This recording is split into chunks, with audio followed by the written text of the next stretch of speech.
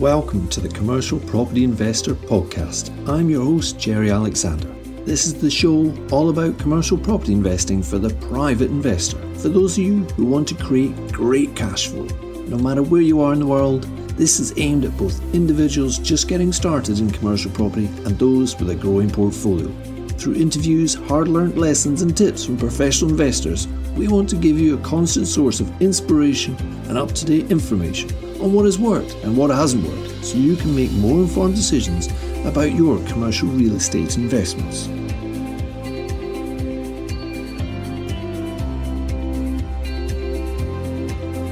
Hello. Welcome back. We have a great interview lined up for you today with Dan Taylor of Taylor Capital. He's a super long career of buying businesses and commercial property, which has built up a lot of knowledge and quite a number of battle scars. Dan and I chat about a number of different aspects of commercial property investment, and in particular we talk about how to leverage value with those more traditional FRI leases. That's the full repairing and insuring leases. Plus, we focus in on Dan's strategy called boxing a brand. The key approach with this is to find the customer or tenant first and then find the property, which is a different strategy to my own, so I found it particularly interesting. And as I've often said on the podcast, commercial property is not just a single strategy. It has multiple strategies under the same lid. So I hope you enjoy this episode as much as I did recording it. I'm sure you'll pick up a number of knowledge nuggets mixed in with a dose of inspiration. Welcome to Dan Taylor of Taylor Capital. Thank you for sharing some of your time with myself and our listeners today, Dan. How are you doing? Where are you talking to us from? I'm awesome. Coming in from Kilmacombe, Scotland. Still up in here. It's beautiful snow outside, about 4 inches. Absolutely gorgeous. And excited to be here. Always excited to be on your show, buddy. I love it when great minds get together. Great. Thanks, Dan. And just to give us a sense of life for you right now, I love to kind of give listeners a snapshot of where people are right now, and then we can go back and dig into how you actually got there. So maybe you could just give us an idea of, well, firstly, what Taylor Capital is, and also maybe just what a typical day-to-day is for you. Right. Well, Taylor Capital is a club that we set up initially to help people get into commercial property, understand the language, the strategies, the structures, tax wrappers, and all the beautiful thing that is commercial property. And we started off with that, and we've kind of evolved into a lot of people at the end of 2020 or something came to me and they said, love the strategies, love how you can really force capital appreciation. But I'm going to be honest with myself, I've been sensible enough to take this pension under my own control, and I've created a SaaS. It's now under my control, but I don't have the time to do it. So can you help me out, Dan? Can we piggyback on some of your deals? And it got me thinking. I thought, you know what? Why not? And then beginning in 2021, we started developing our own kind of closed doors club members crowdfunding platform. And I thought, how hard can it be? And as usual, never underestimate how wrong you can be. And it was hard. It did take longer than expected. And it cost a hell of a lot more money than expected. Don't do this at home. But needless to say, we launched in August, and we did our first raise, which is absolutely fantastic. And if there's any investors out there listening, thank you very much. It was awesome, and it always will be awesome working with you. We raised over a 7-figure sum on our first raise for a property that cost 5.1 million. Now the GDV on that property is 14 million. And the great thing about that property is cash flow day one. Got 2 tenants in, Poundland CX paying £410,000 a year. And then we've got the 3 floors upstairs that are kind of vacant and fully now stripped out. But we're hoping to put 25 apartments in there. We've got planning for the existing upstairs for apartments, and we're going for another floor on top as well, hopefully, fingers crossed, touch wood. So in terms of the club, where it's morphed into, our club members help raise the money to get that deal over the line, and now we're going into helping our club members really help their SaaS pension take a quantum leap through, I suppose, diversification. So we're going to help them really grow their SaaS pension through the acquisitions or investing in acquisitions of businesses and commercial property, and hopefully where they both come in the same pie. Yeah, and that's really I guess that's where your experience over the years, because Dan, we've known each other now for a couple of years. I've been following you for a little bit longer. You've been so good at sharing information about commercial property, and your background is a bit of a mix, isn't it? It's not just about commercial; it's also that business acquisition bit. So, could you maybe just take us back then? Where did those two join together, and when did you sort of do that first commercial deal? Was it a simple deal, or was there some business involved in that too? Is there a simple deal? No, is there a simple deal? Yeah. Absolutely. My goodness, that last one we did on the 5th of November. Oh my goodness. The universe was testing everything I had at the run up to completion. We had a £1 million of VAT issue right at the lastminute.com, literally 3 weeks to go. And then a £50,000 stamp duty on the £1 million. Of course, VAT. yep. We had to use some restructuring, a group restructuring to accommodate that. So we didn't pay the £1 million nor the 50K of SDLT. Now, these things come at you and you have to be prepared for these things. Fortunately, I must have been dropped as a kid, but I love challenges. I love providing creative solutions to challenges kind of thing.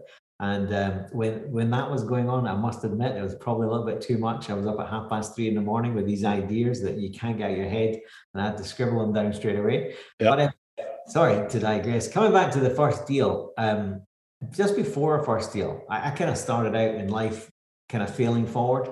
We did a number of what you call lessons in terms of businesses, set up a restaurant, set up a clothes shop, set up something else. In fact, one of them, Ted Baker. Does anybody know Ted Baker? Have you heard of him? Ted Baker.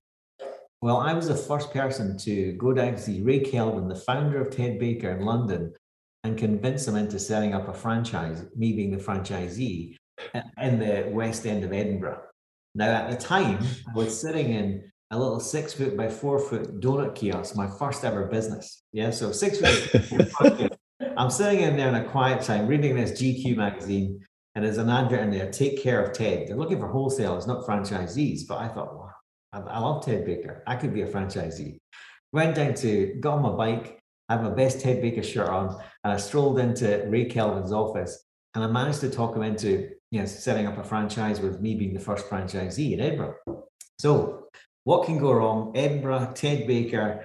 The only variable in the whole mix was Dan Taylor.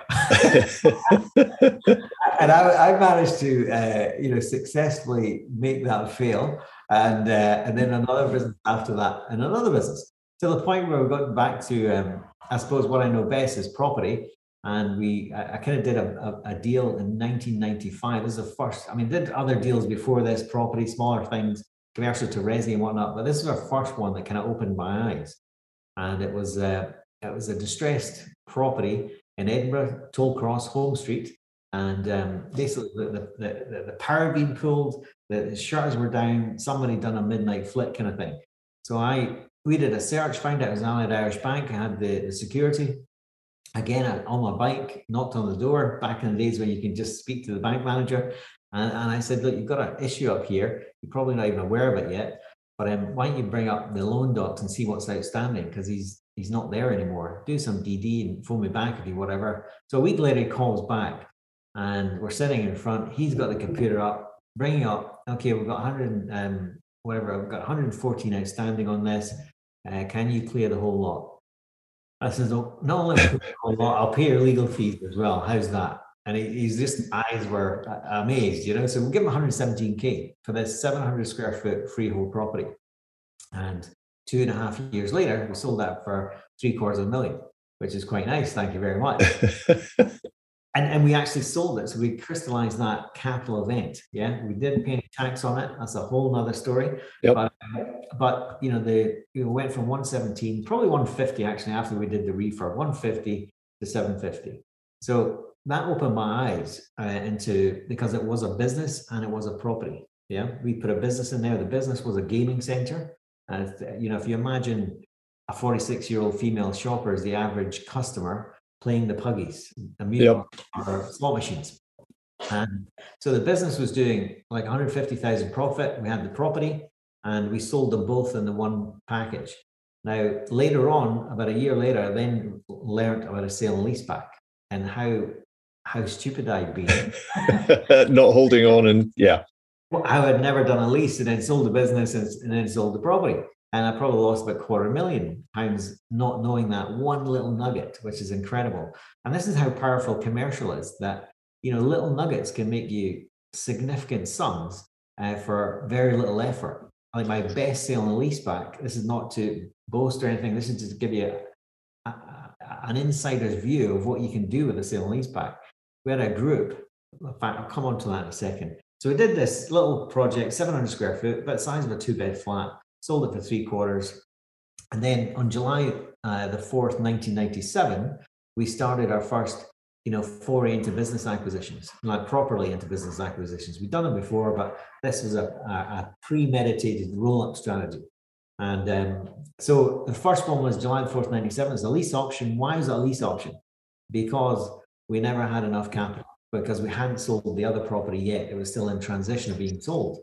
So this was £880,000, this property. We didn't have £880,000. The bank wouldn't give us $880,000, despite being a big property, and it was cash flowing, because the owners were maybe not showing on the books exactly what was coming in, shall we say. So it was hard to finance things like that.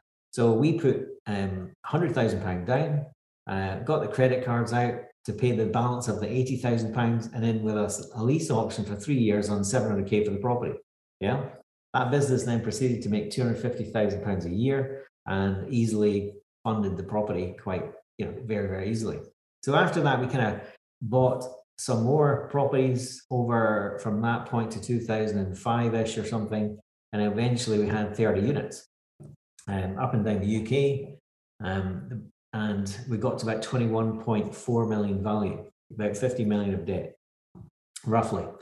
This leads on, and about 253 staff, 30 shops up and down the UK, from the south coast to Dundee, little pockets. So that brings on to the sale and leaseback quite nicely, because we're at 21.4 value, and then without buying any more property, without doing any more acquisitions at all, we went from 21.4 to 29.8. by doing a sale and leaseback of our properties into one vehicle and our business into another vehicle, and ring fencing the two and connect them to with a long-term lease, a contract. So that was quite an important point. I said this, so I'll say it again. We went from 21.4 million in value to 29.8 million in value just by doing a sale and leaseback, by manipulating something called a cap rate, which is how you value commercial property, which is pretty nuts, isn't it? They're all in one pot. The business and the commercial real estate is in one pot. We basically did that, put the commercial real estate into another pot, another company, and kept the businesses here and had long-term leases, and the business paid the rent, and our plan was then to sell the businesses. Yeah, we'd already increased the value by 8.4 to 21 to 30 million, but we wanted to increase that further by doing one thing: selling the businesses to a PLC, and our cap rate would come down, and our cap rate is the reverse of value, so our value would go up even more. And that was the game plan then. So that's kind of how we kind of got into in our kind of journey into business buying. And then we actually got into, you never believe this, but we got into a contract to sell the businesses to a PLC. In fact, we went to market. We were pretending to go to market, but we only wanted one person on the hook for the leases, which was a PLC, the only PLC in the game, because that 30 million would go to 40 million. Because the strength of that tenant, now this is intrinsic to Boxing a brand, the strength of that tenant was significantly more than we were as a company, despite having a 10 million plus turnover. So despite us being 30 million, they would have pushed our value in the real estate arm really, really high. So our businesses would have been sold to them, increasing the commercial property value. And then the plan was to sell the commercial property. But you know yourself, Jerry, man plans and God laughs. What happened to the economy? And we're on a completion day after a year and a half of nonsense, legal fees and all this kind of stuff. And we're on a completion day, April 2009. Yeah. Completion day is after credit sanction, second credit sanction, 100 grand PwC report for under, insurance for the bank, basically. And we weren't aware of this macroeconomic event happening. It wasn't the GFC, the financial crisis. We're aware of that, obviously. It was this, the bank at the time were trying to get a £5 billion promissory note from an offshore fund, a wealthy family, so they didn't have to do what RBS did in Northern Rock and get, government kind of help, kind of thing. Why? Defend directors' bonuses, bankers' greed. Who loves the bank, eh? So on the date of completion, everything signed off, and it started at 6 o'clock in the morning. And at 4:30, there's 11 lawyers around the room, and I said, "Look, are we finally there? Are we done? Are you sure you've checked everything?" He says, "Dan, they cannot get out, even if they try to get out." I said, "So why are we not corking the champagne right now? Because I'm on the beach, I'm booking a flight." So, and they said, "Well, we're just waiting for this one A4 bit of paper from the bank, final release of grant of security to release this, the businesses to the PLC. We get the money in, pay down the debt, happy days. We're off, off to the races," kind of thing. And that was at 4:30. I said, "Well, obviously, is anybody phoned the bank?" And I'll phone the bank right now. So we've got the bank on speakerphone, and so everybody could hear. And the bank said, "Well, I can't speak right now." I said, "Well, we've got a PLC and I think they probably spent $250,000 legal fees." I said, "The deal's done. You just need to send through the A4 bit of paper." He says, "I'll call you back." 11:30 at night, he phones back. Literally 7 hours later, we're still all in the table in the conference room. And you can imagine the fees, they were horrendous, and Domino's pizzas coming in and all this kind of stuff. And at 11:30 at night, the banker called me back. He says, "Dan, we can't allow the deal to proceed." I said, "The deal is done. The deal's done. It's done. You just need to send this final, A4 bit of paper with your signature on it. It's done." He says, "We can't allow it to proceed." They wouldn't tell us why. They wouldn't tell us anything else. And from that point on, they then forced me to sell the assets at pence on the pound, completely humped me over, sold the assets at pence on the pound. And we still work with the bank, even though we're getting completely humped. Because you've always got to make the best of a bad situation. There's always a silver lining. Always put your best foot forward. Always come from a point of ethics. Always come from a point of a moral high ground. And there'll always be something there at the end of the rainbow for you. And for me, it was buying a few assets back from the bank at pence on the pound for myself. And it was for me it changed my deal DNA from that point going on. Complete and utter mistrust for the bank, hate bankers, bankers' greed, institutional raping and pillaging, VCs, PAs, didn't want to talk to them anymore at all. But it was the biggest business gift that I've ever had in my life, which is kind of weird to say. And the gift was this, that I was that paranoid about banks and leverage. And, I thought it was a sensible level of debt and they could completely steal your whole business off you. That from that point on, I said to myself, number one, I don't want 253 staff. Number two, I want an easy life. Number three, I want hassle-free, secure long-term income. And number four, I want someone else to be put in between me and the customer, because whoever's customer facing has a recapitalization every 7 or 8 years to refresh their business. Yeah. So let's ditch the CapEx. Let's basically get rid of customers. Let's get rid of staff, and let's create something. How can I create something? What would that look like? If it was easy, what would it look like? What does great look like for all those component parts to come together? And I came up with this thing about buying businesses and boxing a brand. So buying a business in decline, so you can buy a business that's trading, that owns its underlying commercial property at ridiculous low levels, and then look for the demand in the area, the alternative use, and put that alternative use in the box. Now that could be a number of things.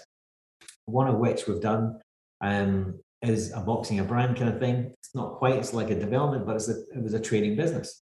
It was on the market for offers over £340,000. And you never believe it, but we managed to buy it for 120K. It's 13,000 square foot commercial. And what it's going to be is a 50 million GDV, 150 purpose-built student studios. And the impact of the streetscape, the economy, the local regeneration is going to be incredible as a result of it. And that's one. That's maybe, if you're just starting out, it's maybe not your first one, but everyone can buy £120,000 commercial property. the art is getting it from offers over 340 down to 120. Yeah. And there was a number of different strategies to do that. But what we ended up with is a lease option. So a lease is just an agreement between a party for a length of term to pay some rent, or there could be a rent-free period in that term. And during that period, there's an option to take up our call option on the property that you want to buy at any point in time. Now, the art is getting the contract right so that the call option can't be disputed. It's recorded on the title. Even it goes down to our heritable successors. And on top of that, the price for the property is agreed at the outset, not negotiated down the road. All these things culminate in, what you can call the art of the deal, I suppose. Great, Dan. That's a terrific intro to what you've been doing. And if I can just summarize, right, just going back, basically, the first property was incorporated a trading business. And you built up that trading business by acquiring other ones, businesses that were operating in units. And the model really there was that those businesses owned their property. They weren't leasing them. They owned the property. They were either trading well or not. You built up a group, and the value, just for listeners, the value came from, or the increase in value came from effectively separating out the trading business. The day-to-day operations sat in the operating company, and then it leased these properties from the holding company that was holding on to the properties, OpCo, PropCo, which really helped leverage up the value. But then, of course, the extra little layer you added in there was that if you can sell the operating business to a very well-known, well-structured operating business, it will have an impact straight away on the value of the properties, because the covenant strength, not because they're paying more rent, but just because the new operating company is perceived as even stronger than the previous one, and therefore investors feel more comfortable with that. So they're willing to pay more, which is then, as you say, is the reason to then, right, okay, we've done all the steps, now we're ready to sell the actual property element. And then, of course, there was the challenge with the bank, and all great plans. But nevertheless, that's the story, isn't it? And then, so what you're talking about with the box and the brand is very similar, isn't it? It's basically buying operating businesses that have the asset. They have to have the asset. There's no point buying something that's leased, or not necessarily straightforward as that anyway. And then taking that operating business and either improving that operating business, or, and we've got into the subject I really want to get into, finding a brand that's going to take on that premises, and then utilizing that second part we spoke about earlier on, which is now you've got a really strong covenant. Now the value of the underlying asset, the property, has gone up significantly. And can I just ask one question? Something that was in the back of my mind way back at the start, we were talking about that first one, it was 115, went up to 750. If the trading element of the business wasn't there, what would you have valued that property on its own as at that point of the revaluation? Yeah, you go back to commercial valuation basics, which is what would it rent for in a willing seller kind of thing. And at the time, probably 30K rent, and you probably get a 10 cap. So on a good day, 300K, but probably 250 would be a sensible valuation.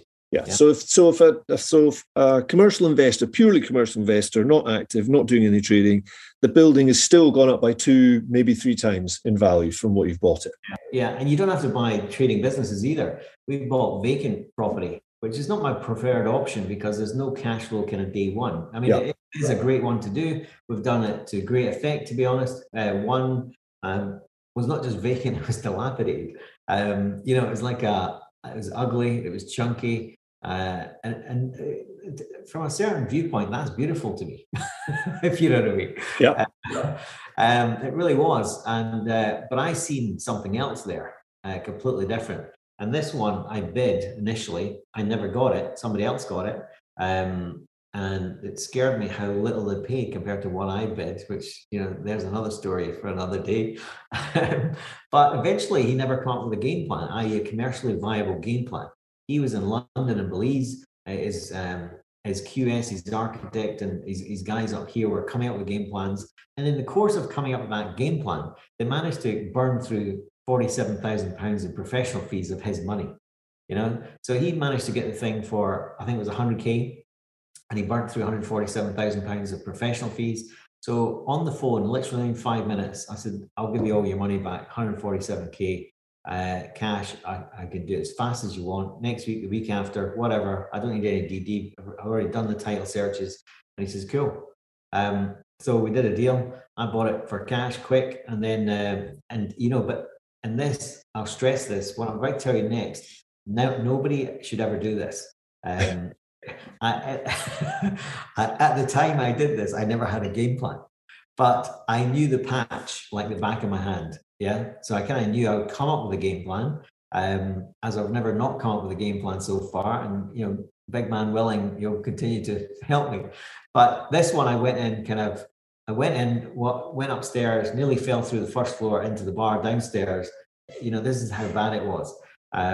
So from word go, I'm thinking it's demolition and restart, but at the time I just retired on 26th of March, 2016. And I just couldn't be bothered with the development. I just wanted to chill out and really think about the bigger game plan. What am I doing going forward? So I came up with this. It was boxing a brand plus also boxing a developer. I call it the Boomerang Bob. And it's a way, and it's kind of way of doing developments without being Bob the Builder. Yeah. So I seen a brand new kind of 4-story building there, and I seen social, affordable apartments in a beautiful building, the likes of which have never been seen before, and 2 commercial units on the ground floor. And I kind of pictured this. I had the architect sketch it up, what I was talking about, and then I kind of interviewed 6 housing associations, and I said, "Would you like to have a flagship on the trunk road on the west of Scotland to give investors an insight to what you do?" And I pitched this kind of vision of what they could achieve here to elevate what affordable housing could be in the future, and to really put their flag on that mountain to say, this is us, we're moving forward, kind of thing. So we did this. We then we're down to 1 person. And remember, this is a development without being Bob the Builder. So I came up with this game plan. We got the planning permission. We secured a contract from the housing association. And this is the boomerang part. We sold the contract to them on a boomerang basis, where they had to demolish, build, finance, take all the risk, and give the whole thing back to us, just the commercial units. They kept the upstairs. They get to do their flagship product. We kept the 2 commercial units downstairs, without getting involved, without financing, without any of that kind of nonsense. Because remember, I just retired and I just didn't want to get involved in a day-to-day project again. And in terms of the numbers, yes, we made some money at the front end. I think we bought it for 147, sold it to them for 167 or something, negligible. But what's the true cost? What's the net cost at the end when it all washes out? Per commercial property is £25,000 with no risk, no financing, no building, no D&B contracts, none of that kind of stuff. And everybody in Largs thinks I did the whole thing. I suppose I did do it. I imagineered the whole thing and put the whole strategy into place, and then facilitated somebody else to do it. So in these kind of things, don't think you have to be the builder. Never think you have to take on all the risk. And remember, when I had that experience with the banks, I now come from a point of view of how do I de-risk everything? Yeah. So I'm coming from a point of view, what are the risks, identify the risks, how do we silo each risk, identify it, mitigate it, risk, insure against it. I'm Mr. Paranoia on risks, and I like to bake them all down and turn them into a fixed kind of situation as much as possible. Now, when the risk is on their side, imagine this, imagine they're late, which could be an issue, might not be an issue. It wasn't an issue for me, but in the contract, if they were late, I was to be paid £1,000 a week, which is quite nice. Now I didn't, when they were late, and they were quite significantly late, I didn't demand that. I'm more about, long-term relationships, and we just come up with a deal that worked for both of us at the end. But the key thing is, that was £147,000. Anybody could have bought that. Anybody listening to this podcast right now could finance that, or find one investor to finance that and do the deal together. You have to be the kind of the conductor or the imagineer of the strategy of the deal, and then bring in an investor if you need to on your first deal. And if you haven't done a development before, do this kind of strategy where you're not being Bob the Builder, somebody else is. And then, you've got some experience under your belt. So that was 147,000. And it's worth, well, vacant possession, get this, it cost me net 25,000 each, so £50,000 because it's 2 units, and VP is worth 510. Yeah. Now, the one I told you about before is £120,000. Anybody listening to this podcast right now could buy one of those kind of projects, and it was a trading business. Yeah. Now, the GDV on that is going to be 15 million, and the profit's about 5 million. And I don't even need to build it to make the profit. And see, I did not build it, then maybe the profit's 3.5 or something, because you've got to leave some food on the table for the next guy. Yeah. So you can be the conductor and the Imagineer of deals and not get your feet wet, kind of thing. And what are the years of those deals? Well, they don't happen overnight. The one at 120,000, we took our first initial lease option on September 2012. Mm-hmm. We took up the option to buy, and when I kind of retired, 26th of March 2016, because when I bought, I also did a facilitated management buyout for the manager to buy the business. So I wasn't left running the business. Yeah. And I had a lease in place. And so that was 2016. We've just put in for planning for the 150 PBSA, purpose-built student studios. Why? Because it's right next door to the university, and it's right next door to the students' union, and it will always be there. Nobody will trump that location. It's just when I seen that, I seen student accommodation, and nobody else for some reason seen that. They just seen a downtrodden, dilapidated business that's going nowhere. And I just think, holy shit, it's right next door to the university. But I then tracked the occupancy levels of the housing for the university over the years.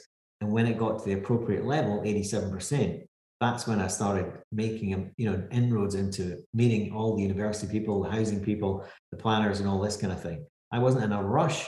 Why wasn't I in a rush? Because I had something, it cost me 120 grand. It was bringing in £24,000 rent. I'm getting 20% yield while I am patiently waiting for the occupancy levels to get the right level. In terms of the other one at 147, we bought that back it was in the lockdown. So 2020. Yep. Yeah.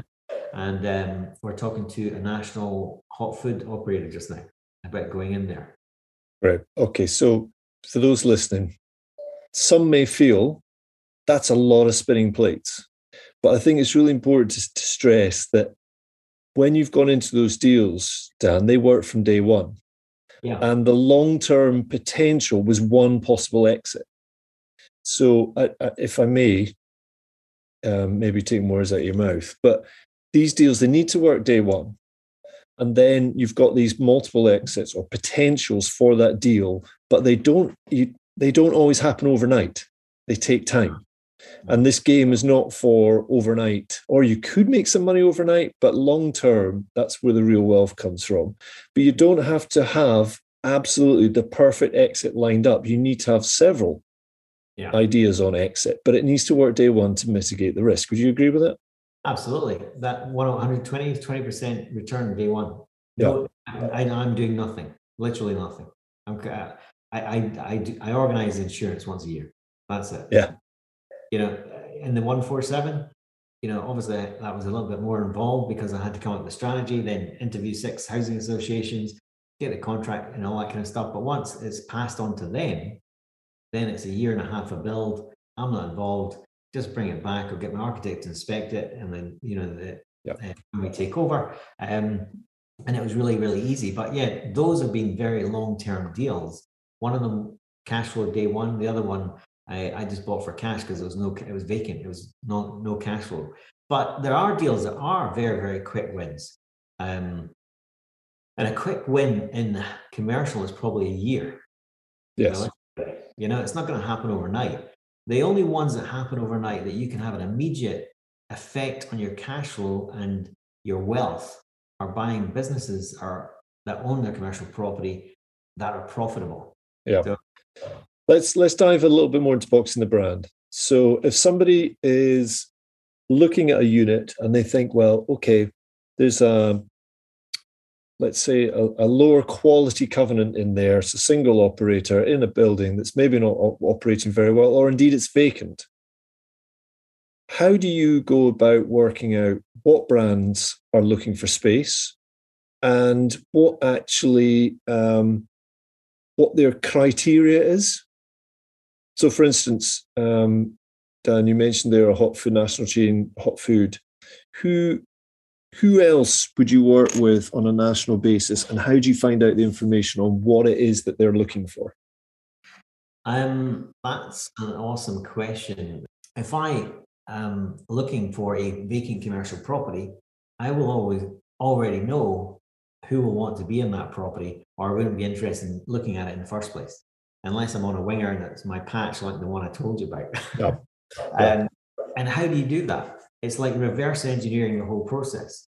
Imagine you're driving by somewhere, you see a new co-op food store has opened up. Oh my God, I didn't know that. It's just opened.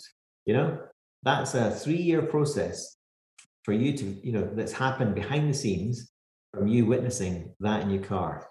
So how do you reverse engineer that 1.5 to 3 year process behind, how do you reverse engineer that back?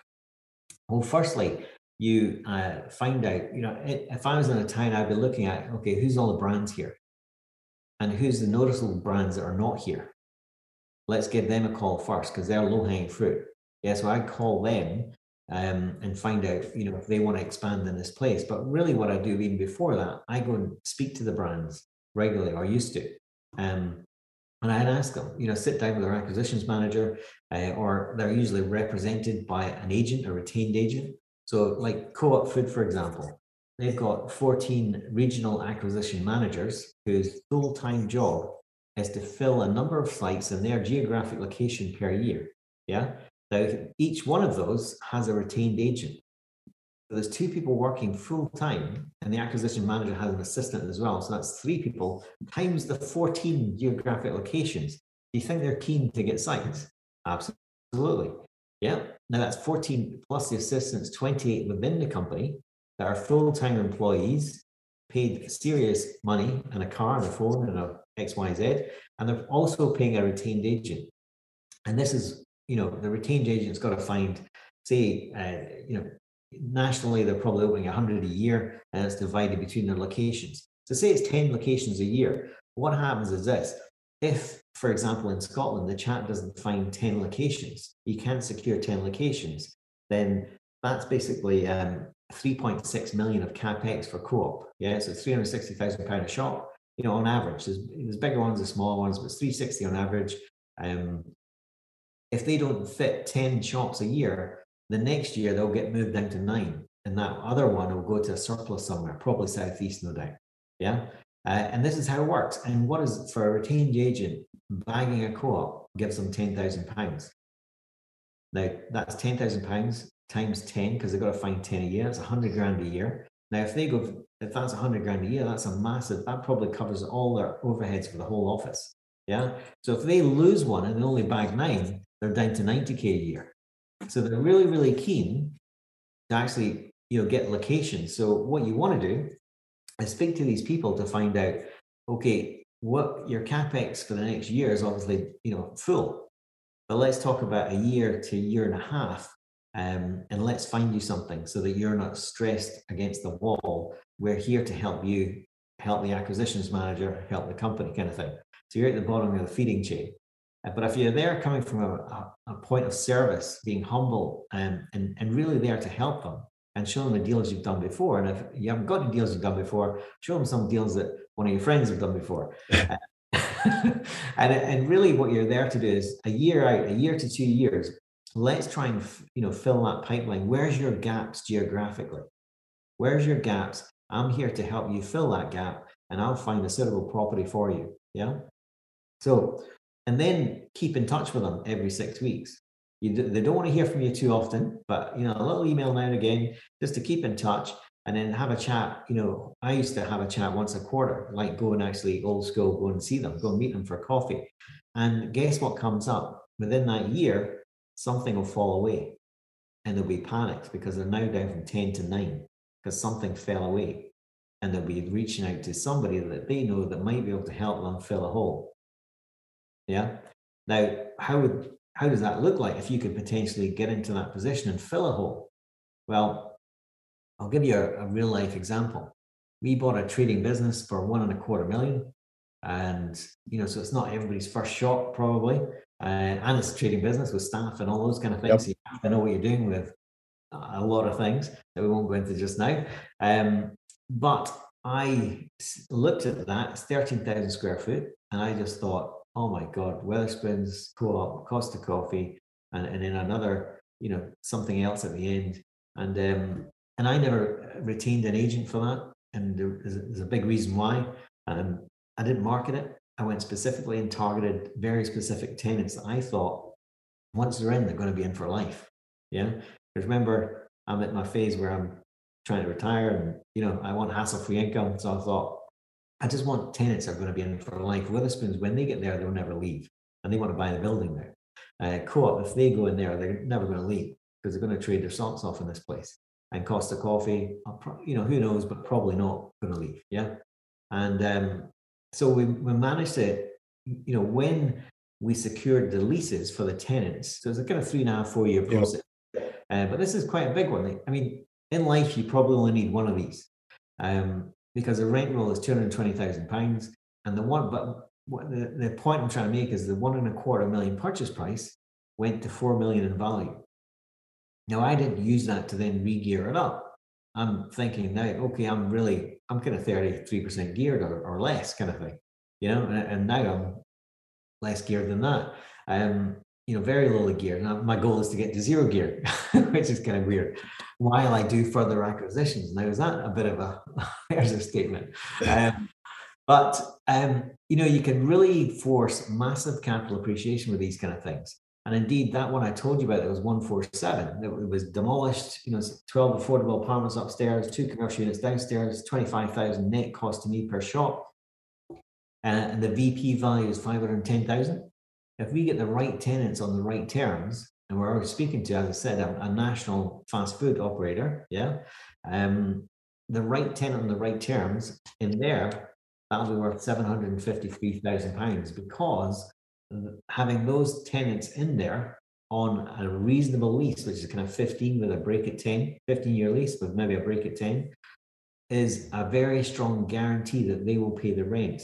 And because it's a very strong guarantee and they're backed by huge companies with big balance sheets, then investors are willing to take less of a return on their money because it's a safe investment.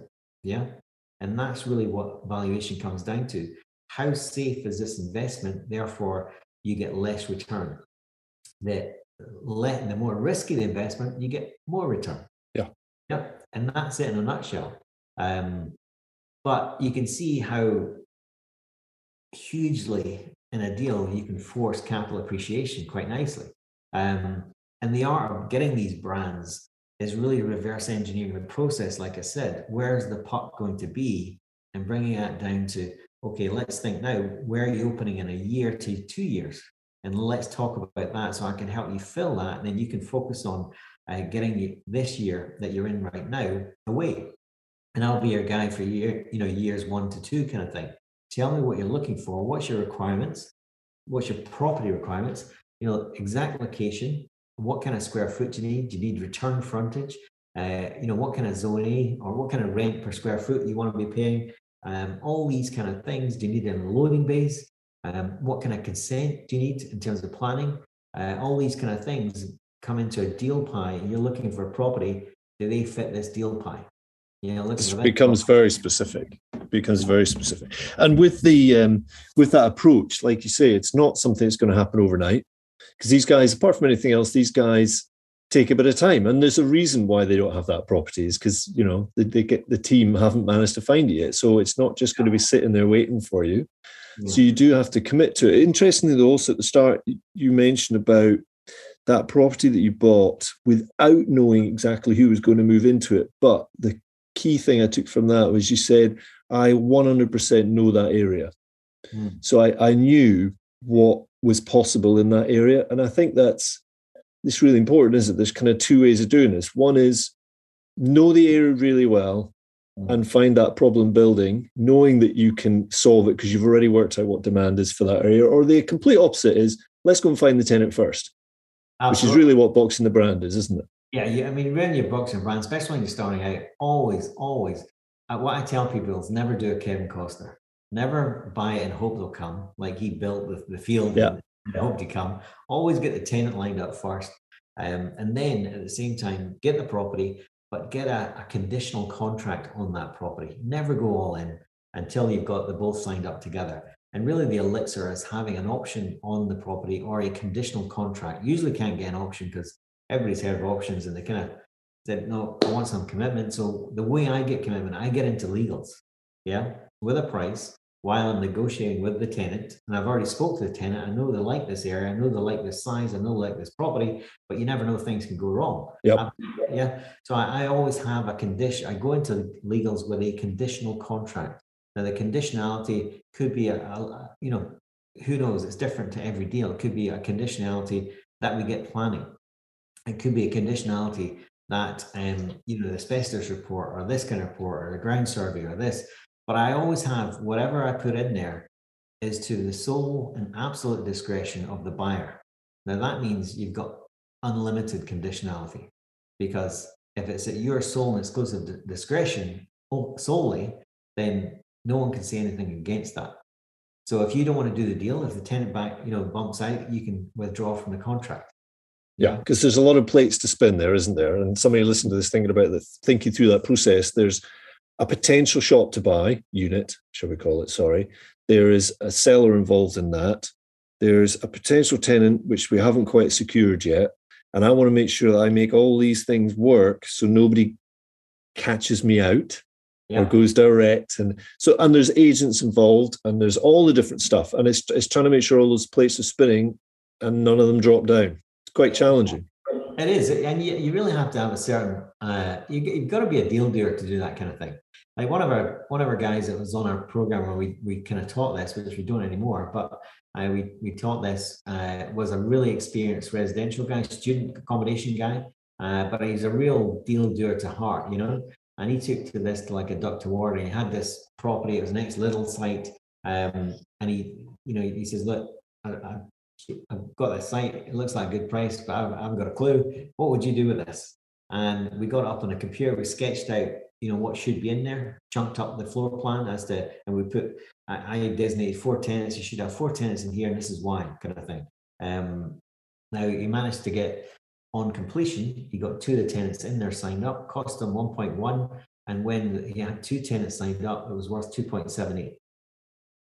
So he had 95% funding. Why? Because the bank wanted him to put something in. Of course, yeah. But he could have refinanced it the next month and got all the money out plus more.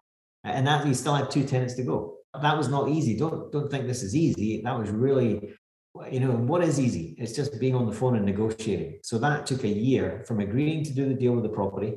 A year later, or 15 months or something, the deal got completed. It shows you that somebody with no experience in commercial, but he's a deal doer. There's a massive difference there. Yeah, he's an inherent deal doer. But he had no commercial experience. All he needed was a little bit of guidance, how to chunk up the property, and we're going to drop in a Domino's or a Costa Coffee drive-through at the front because they're right next to a roundabout. Absolutely phenomenal property.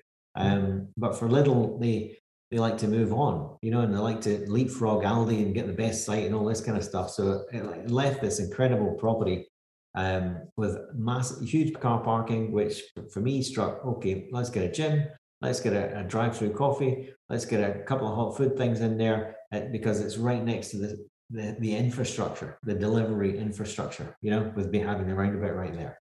So some people get really scared with that because that's lots and lots of different options and things and lots of pushing outside of a comfort zone. So I want to ask you, what have you seen as a difference between somebody who dabbles and somebody who fully immerses himself in this asset class and succeeds at it? Success is in many forms because success is different to all people. And what that means to them, like the deal doer I talked about, he's on a deal doing mission. Yeah, I'm on a deal doing mission. That's not for everybody. But let's talk about somebody else who's more sensible and reserved in their approach. We used to have this live deal clinic, which we analyze the deals. Sometimes we have a head town planner there, the architect there, myself there, head deal analyst, doing the numbers in front of them, everything. So we brought 6 deals. Like I kind of canned every deal, and we go through why the numbers don't work and why the deal wouldn't stack. Why the tenant is scary as hell, this kind of thing. And then he brought one that immediately, as soon as I seen it, it was phenomenal. It was Iceland, and it was already a 10 cap, which is 10% yield. So the rent times 10 for anyone listening. Yep. So and it's Iceland on a 10 cap, which is unheard of right now. Obviously, this is just before the pandemic, where everything during the pandemic, hot food delivery, food in general, just went through the roof. And it's like seen as a safe haven, like the new gold kind of thing. But when we're looking at a site, now this is cash flow day one, which I love, £50,000 a year. Yeah, it cost them just over 500k. But we managed, the way we structured it, we managed to get 50 odd thousand pounds back from the taxman.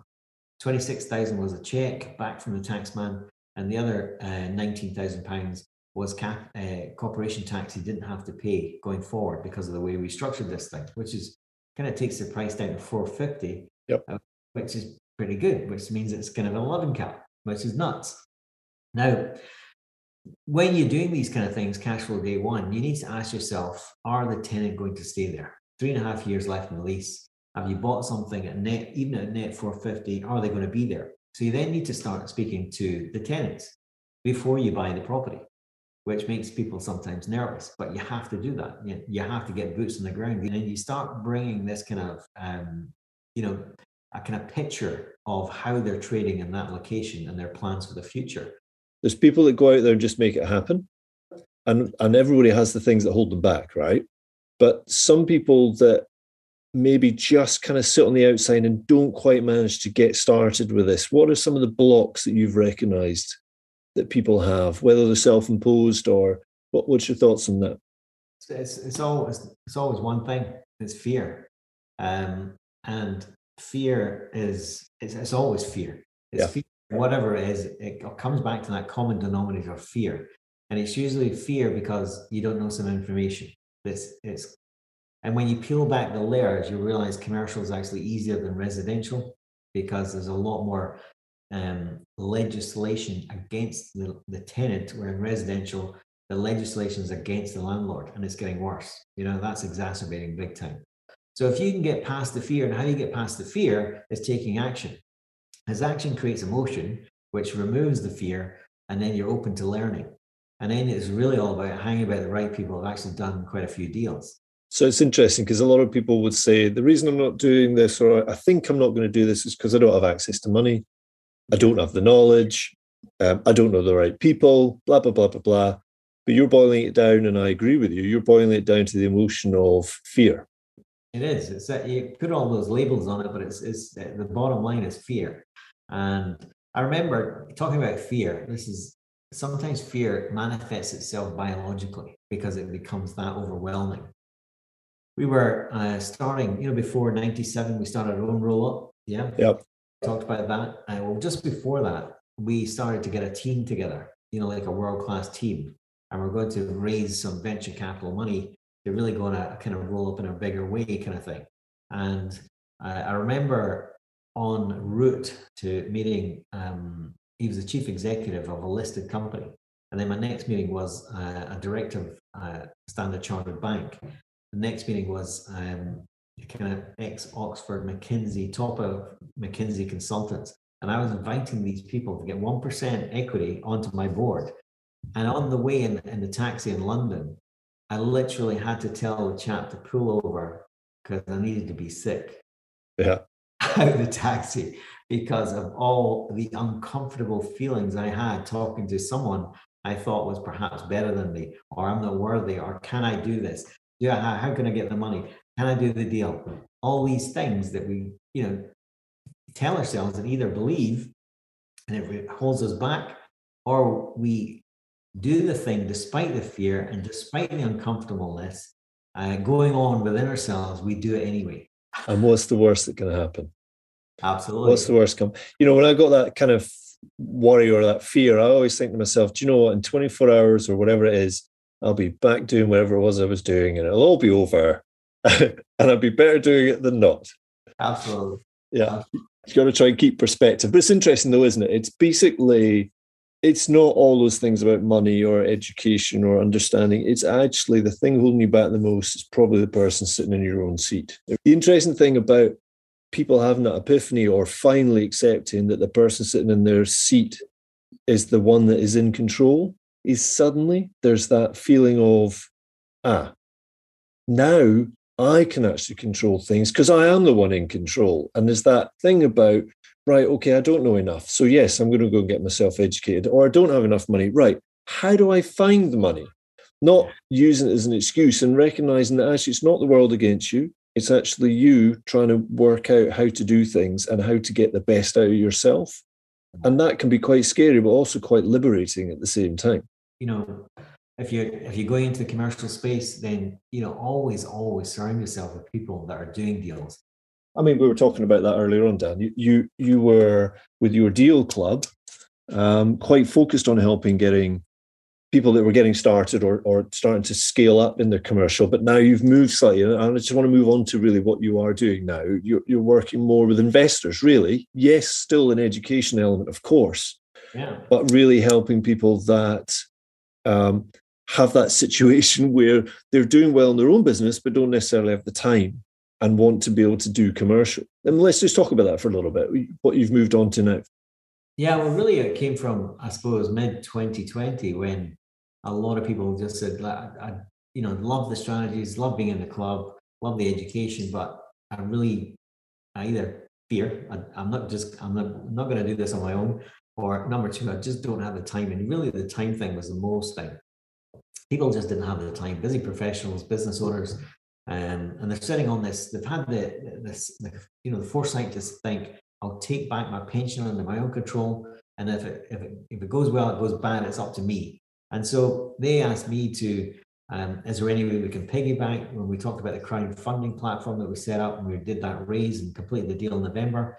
But going forward, we're going to be helping those kind of people, busy professionals, business owners with no time. We're going to help them grow their pension or their capital.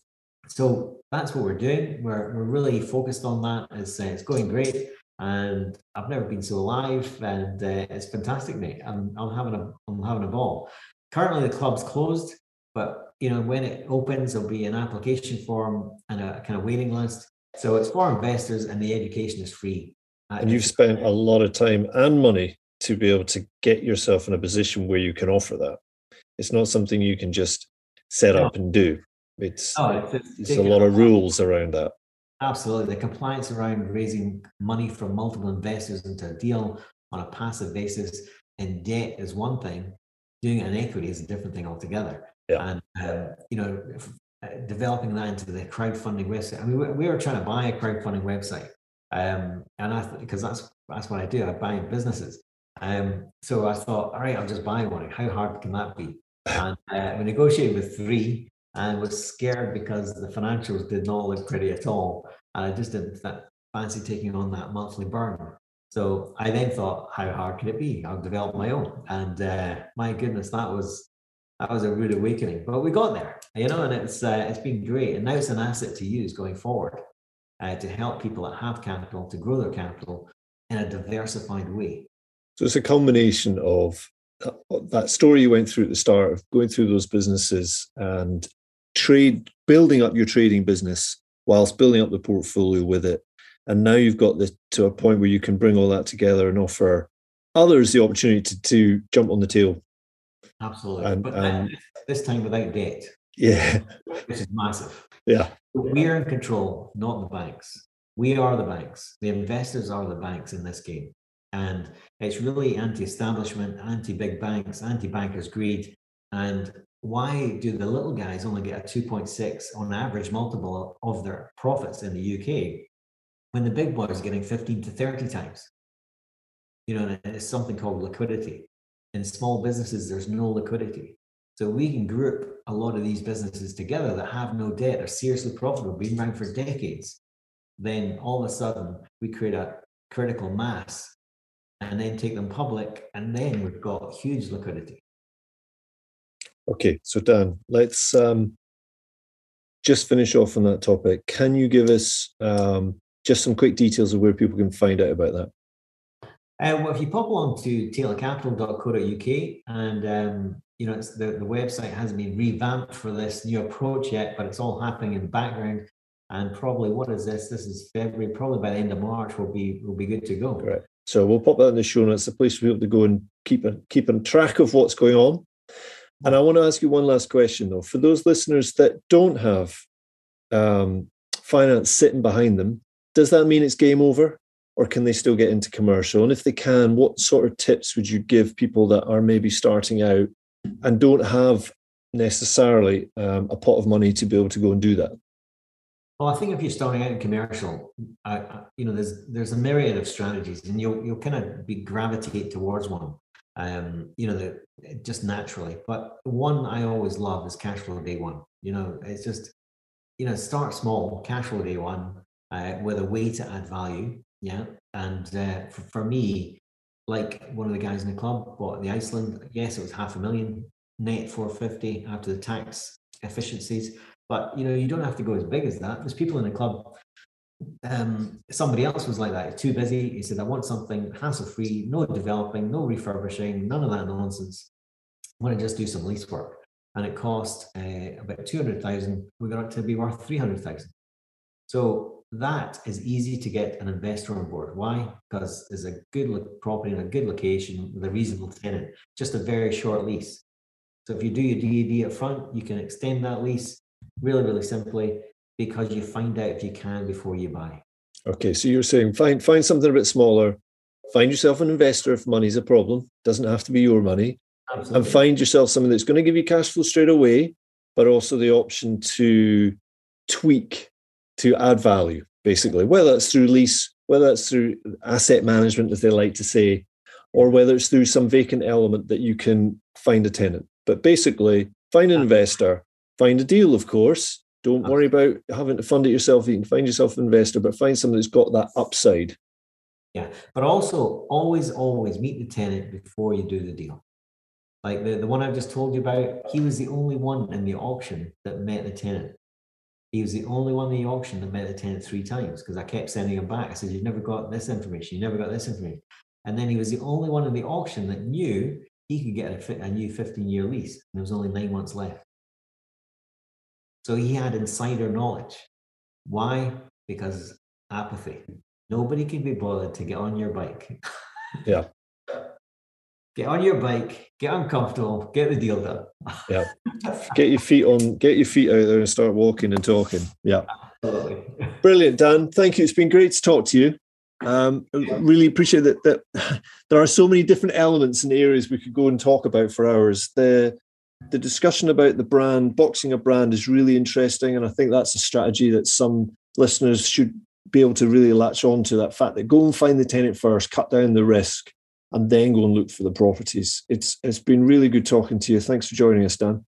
Yeah, pleasure. Thanks very much. Bye. What a great story. Thank you, Dan, for joining us. I hope you got a lot from that episode. As ever, there will be details in the show notes, and whilst you're in there looking at those, you will see we now have a fixed date and a link for our next tour day. Why not take the chance to visit a number of our commercial multi-let properties and look behind the scenes?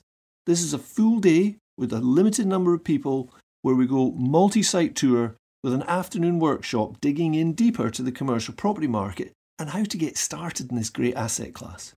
As a special bonus, we are also running a Cashflow 101 event with the Kiyosaki board game that evening, and the all-day tour attendees will get free access to that event to top off a very full and immersive day. The date has now been set for the 21st of April, so I'm really looking forward to meeting some of you then. Thanks for tuning in, and if you're going to do anything to move forward with commercial property, then make sure you get out there into the commercial swim.